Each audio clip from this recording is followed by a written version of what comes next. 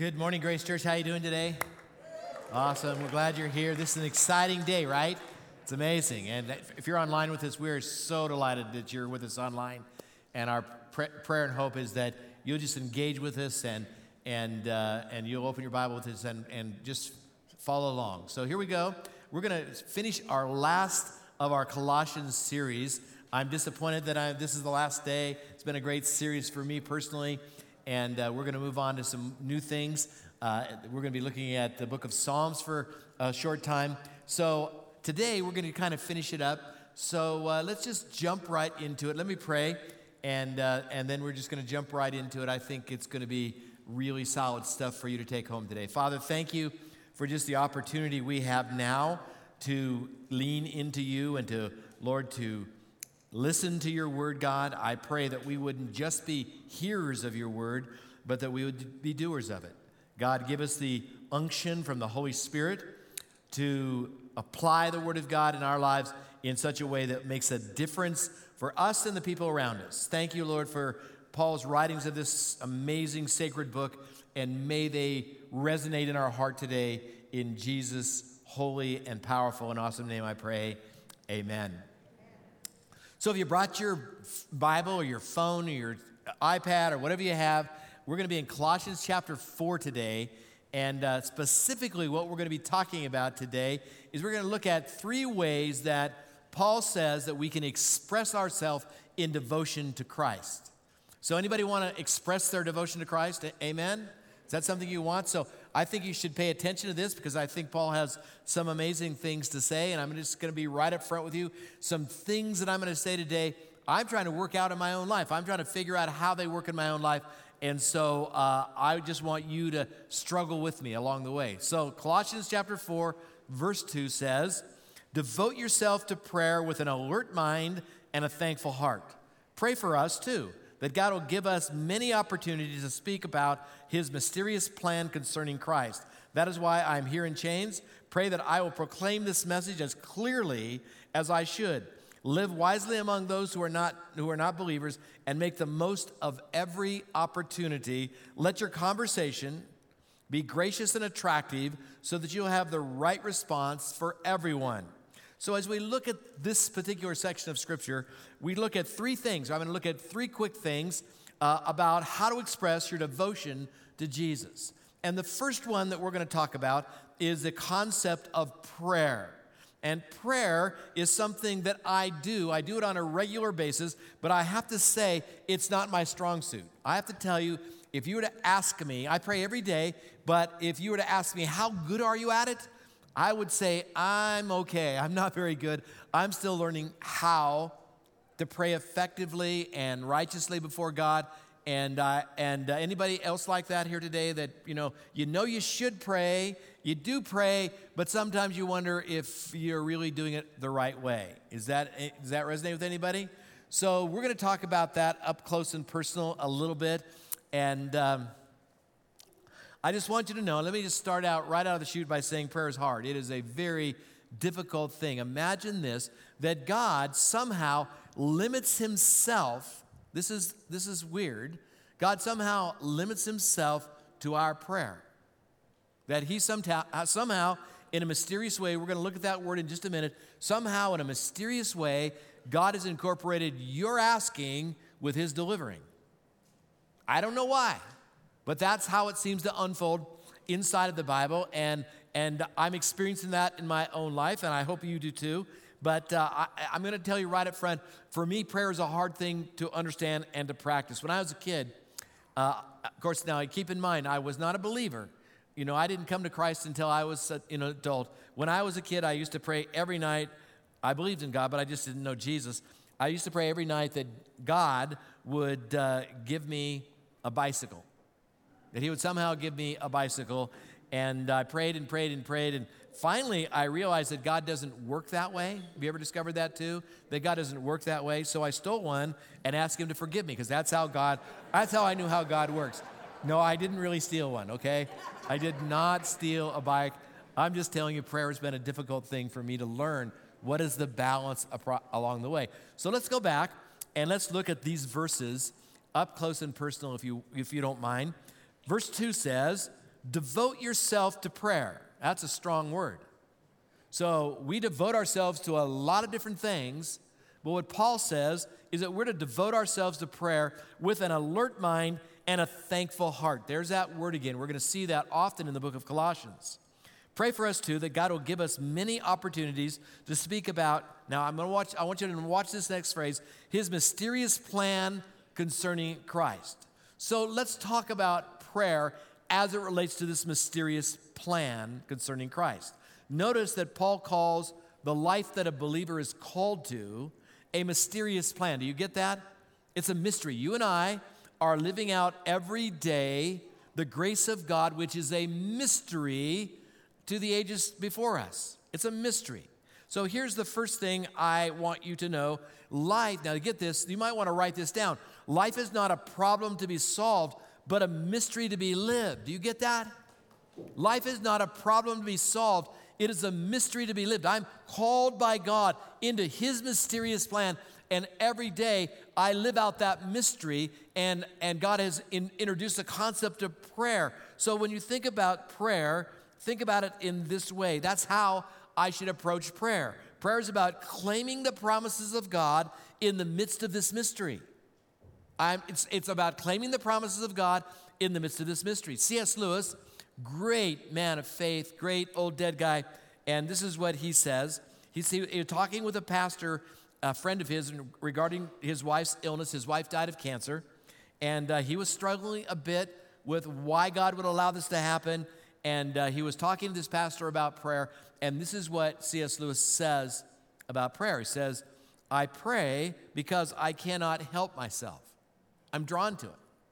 I pray because the need flows out of me all the time, waking and sleeping. It does not change God, it changes me. That's the nature of prayer. Prayer isn't necessarily, sometimes what God does is does some miraculous things, and you ask and he delivers, and that's all good, that's great. I say amen and praise Jesus every time that happens. But oftentimes, what God is doing in prayer is changing my perspective, changing my response, changing my hope, changing my sense of faith. That's what God is doing in me. So having said that, knowing that we're supposed to devote ourselves to prayer, I think there are 4 dimensions to this prayer life that God has called us to. I don't know, like I said, I don't know a lot about prayer, but these 4 things I do know and I'm certain about. So let me tell you today what I'm certain about. First of all, the first dimension that I think is here, that I think you and I need to be certain about, is the idea that I need to have consistency in my prayer life. And that's where most of us fall down, right? You know, we get all hot and bothered and think, I got to pray, and we charge hell with a squirt gun, and, we're praying and praying and praying and praying, and then we fall off the wagon and realize we haven't prayed for a week. Anybody here like that? Come on now, that's how kind of it works in our lives. So there needs to be, what I need to learn to do is develop a consistency in prayer. After all, it says in our text, devote yourself to prayer. So as a young believer, I was taught this concept, and I want to share it with you today. I was taught when life gets hard, when you get down, when life gets you down, you should push. Now keep that word in mind, you should push. When you're having trouble on your job, things are not working out well, you should push. When bills are high and monies are low, push. When people aren't responding in ways that you would hope you would want them to respond, push. When people don't understand you, push. So what do I mean when I say push? Well, it's an acrostic, and this is what it literally means: pray until something happens.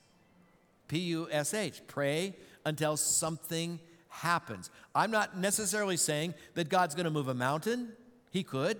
He has a certain capability of doing that, right? I'm not saying he won't. I'm just saying what God wants to do is he wants to teach you how to learn to persevere in the midst of difficulty in the concept of prayer without losing heart. And that requires amount of faith. So I recently heard a story about a 5-year-old kid named Johnny, and he really wanted a baby brother. So he went to his dad, which is where every 5-year-old goes, and says, listen, Dad, do you think that you could give us a baby brother? I really want a baby brother. So his wise dad said, I'll tell you what I want you to do. I want you to pray about it for 2 months, and he gave a Pastor Dan phrase here, I will guarantee God will answer your prayer. So here's what Dad knew. Dad knew that Mom was already expecting and was due in 2 months. So, wise thing, okay, teaching his son how to have faith, how to pray. So Johnny starts his journey of prayer, and he does really good for 1 month, and then he just gets discouraged, and he gives up, and he stops praying, and then the next month happens, and Dad takes him into the bedroom and opens, the door, and there's twins there. There's two, not one, there's two. There's 2 boys. There are 2 boys. And God, basically, Dad says to Johnny, man, aren't you glad you prayed? And look how God has blessed us. And Johnny said, aren't you glad that I quit praying after 1 month? That's the kind of faith that I want to have, don't you? I want to have Johnny's kind of faith that when I speak, heaven listens, and that's the kind of faith that I want. But most importantly, the kind of faith that I want to have is the kind of faith that prays when it's good or it's bad. When God answers or when he doesn't answer according to my expectations. That's the kind of prayer life that I want to have. Then there's a second dimension to this prayer life that I need to have, and this is I'm certain of. And the Bible tells me that I'm to be watchful in my prayer. Be watchful. So what does that mean? Well, the scripture literally says to have an alert mind. So what does it mean to have an alert mind in prayer? Well, 1 Peter 4:7 says, but the end of all things is at hand, therefore be serious and watchful in your prayers. This means to be vigilant to notice the God-sized opportunities that happens as we walk through life. That you and I are to be watching for what God wants to do. I don't ask God to join me in what I want to do. I want to ask God to join him in what he wants to do. So when I'm watchful, what that means is that I'm looking for God-sized opportunities, those spaces where I can stand in the gap and ask for God to get involved. And when I'm looking for those, and God already wants to do that, it is a winning combination. And voila, we have answered prayer. I look for opportunities to step in the gap. Where others might see problems or pain or bad luck, those who are watchful in prayer see a call to seek the Lord's favor, looking for that opportunity. In the early days of Dallas Theological Seminary, it was at a critical place, and they needed $10,000 almost immediately if they were going to keep their doors open and serve students. And in those days, $10,000 was a lot of money. And they had a guest lecturer. His name was Harry Ironside, who was a famous old dead guy, really good theologian. And he was lecturing that day at the school. And he gets up and he prays for the student body and for the school. And he says, Lord, you own a cattle on 1,000 hills. Please sell some cattle and help us meet this need. That was his simple prayer that he prayed that day. And shortly after that prayer, just a couple days later, a check came in the mail for $10,000. And it had this note on it. And it says, the man that was donating the money said, simply, this is what happened. Sold some cattle. Here's the money. I mean, God does those kind of things when you're watchful. When you're watching in prayer, God is a very faithful God. Then there's a third dimension of prayer that I'm certain of that needs to be in my life, and I am not great at this. I'm learning, and I hope you are learning too, and that is the idea that what God wants and requires of me in prayer is to always be thankful in advance. Not afterwards, in advance. A thankful heart. Philippians 4:6 says, don't worry about anything. Instead, pray about everything. Tell God what you need and thank him for all he has done in advance. That's the implication. That I should be praying and I should have this thankful heart. I want you to notice how often, as we've studied through the book of Colossians, this idea of being thankful comes up. It is a big deal to God. And it is a small deal in our life, but the idea of developing that discipline is huge. And then there's a fourth dimension that I believe it is absolutely essential if I'm going to learn how to pray effectively, and that is to learn how to be purpose-driven in my prayer. Colossians chapter 4, verse 3 says, this is Paul's prayer request, pray for us too, that God will give us many opportunities to speak about his mysterious plan concerning Christ. Paul is saying, listen, let God open doors for me. Pray that God would open doors for me. That's why I'm here in chains. Pray that I will proclaim this message as clearly as I should. So you see how purpose-driven this is? This is a purpose-driven prayer. This isn't about, oh, God, I need a bicycle. Oh, God, I need $10,000. This is about the kingdom. You want to start seeing God answer your prayer. Start being kingdom-minded in your prayer life. God, bring your kingdom. God, open doors. God, let me. How about this prayer? This is something that you should pray every day, that God will answer if you are open to his answer. God, would you please open a door for me so that I can clearly and effectively influence someone for Jesus today? That would be an amazing prayer-minded kingdom, purpose-driven prayer. And that's the kind of prayer that I believe that God delights in answering. It is so good.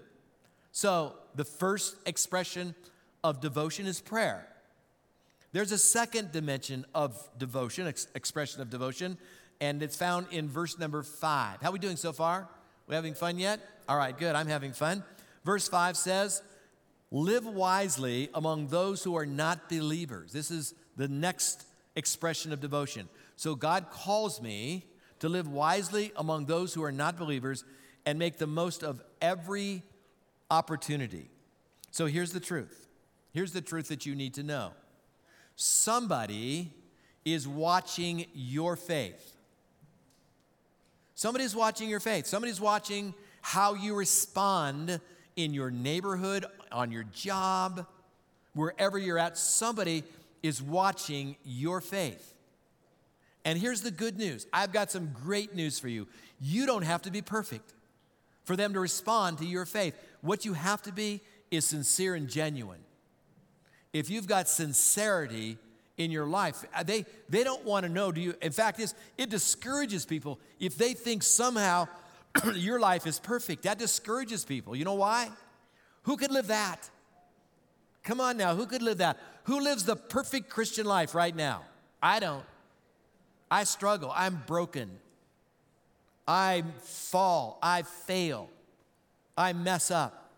What they're watching in my life is what I'm going to do with that failure, what I'm going to do with that sense of brokenness in my life. That's what they want to know. Is there a place? Is there hope for me? So, how do we live wisely? In this present age, we live sincerely. We live in the sense that God, people are watching my life, and I want them to be able to see. I wanted them to see my struggles. I want them to see who I really am. I don't want to pretend to be anything. I just want to be your follower and your son and your child. When people see that, then that's living wisely among people who don't believe. And it is so powerful and so good and so refreshing when Christians begin to live that way. And the worst way you can live is to project your standards on other people's lives. I mean, that just shoves people out the door before they even know Jesus. Let them see your sincerity, your genuine love, your genuine concern, your genuine sense of a willingness to be transparent when things aren't going well inside of your life. And I believe that's what it means to live wisely among unbelievers. There's a third expression of devotion, and it is the idea of speaking with grace, to speak with grace. Verse 6, this is what it says, let your conversation, and we're going to, not just your conversation, but your conduct, be gracious and attractive so that you'll have the right response for everyone. So let your conversation be gracious. So I guess I want you to understand something. This is really important to me for you to understand. Is that, do you understand how important your words are? What comes out of your mouth is crucially important, not only to God, but the people around you. Words can either give life or that they can bring death. Your words can either bring life or death. So I'm going to ask you a series of questions that I think are really important. And I'm going to start with this question. What is spewing out of your mouth? What's coming out of your mouth? Now, I know that you and I live in a world that when things go bad, there's expression that is inappropriate. Things like bitterness. If bitterness is coming out of your mouth, out of your lifestyle, there's a disconnect between you and what God is doing in your life. Bitterness you can never have, listen to me carefully, you can never have bitterness and joy at the same time. You just can't. You cannot have bitterness and joy at the same time. So whatever it is that's spewing out of your mouth is telling. How about filthiness? You know, obviously in our culture, via media, whether it be social media or movies or whatever else there is that filthiness is a part of our culture. And we've kind of bathed ourselves in it and we accept it as a way of life. But listen carefully, Paul doesn't see it that way. Neither does God see it that way. Filthiness can't be a part of the conversation that spews out of our mouth, nor contempt be. You can't have joy and contempt in your life. You can't be that person that's always shaking your fist in the air and expect God to really use your life in a very powerful way. So be very careful with the words that you use. Let your conversation be gracious and attractive. Ephesians 5:4 says, but now you must put them all away. I didn't say that, Paul did. Under the divine inspiration of the Holy Spirit. Paul says, but now you must put them all away. Anger, wrath, malice, slander, gossip, all that can't be named among people who believe in Jesus. And yet, that's how we share prayer requests, right? Slander, gossip. Let me tell you about so-and-so. They're really struggling. Let me tell you about their deep struggle. Let me tell you what's really going on here. And Paul says, smile when I say this, Paul says, put it away from you. Paul says, among people who name Jesus, it shouldn't be a part of our lifestyle. So here's the deal. This is what I've learned. You cannot take words back. How many wish you could? This morning, wish that you could take words back that you spoke. You can't take them back. I'm either giving life, I'm either breathing life on you, or I'm not. I'm either breathing life or I am presenting death. So for the believer, my conversations matter to God. James says it this way. James says that the tongue is like the rudder of a ship. And it has the capacity to change this little thing. This little rudder has the capacity to direct the whole ship. Little small thing. So the tongue is a world of fire, James says. So I need to learn to let my conversations be seasoned with grace.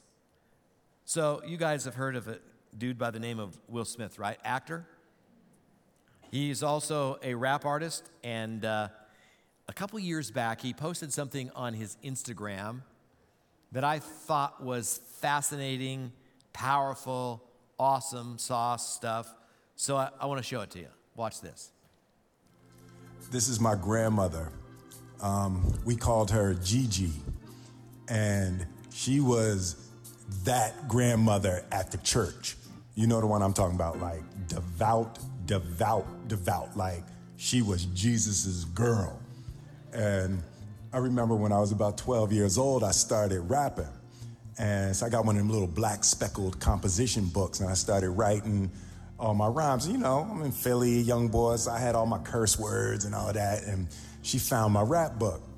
And she never said anything to me, but she wrote in the back of it, "Dear Willard, truly intelligent people do not have to use words like this to express themselves.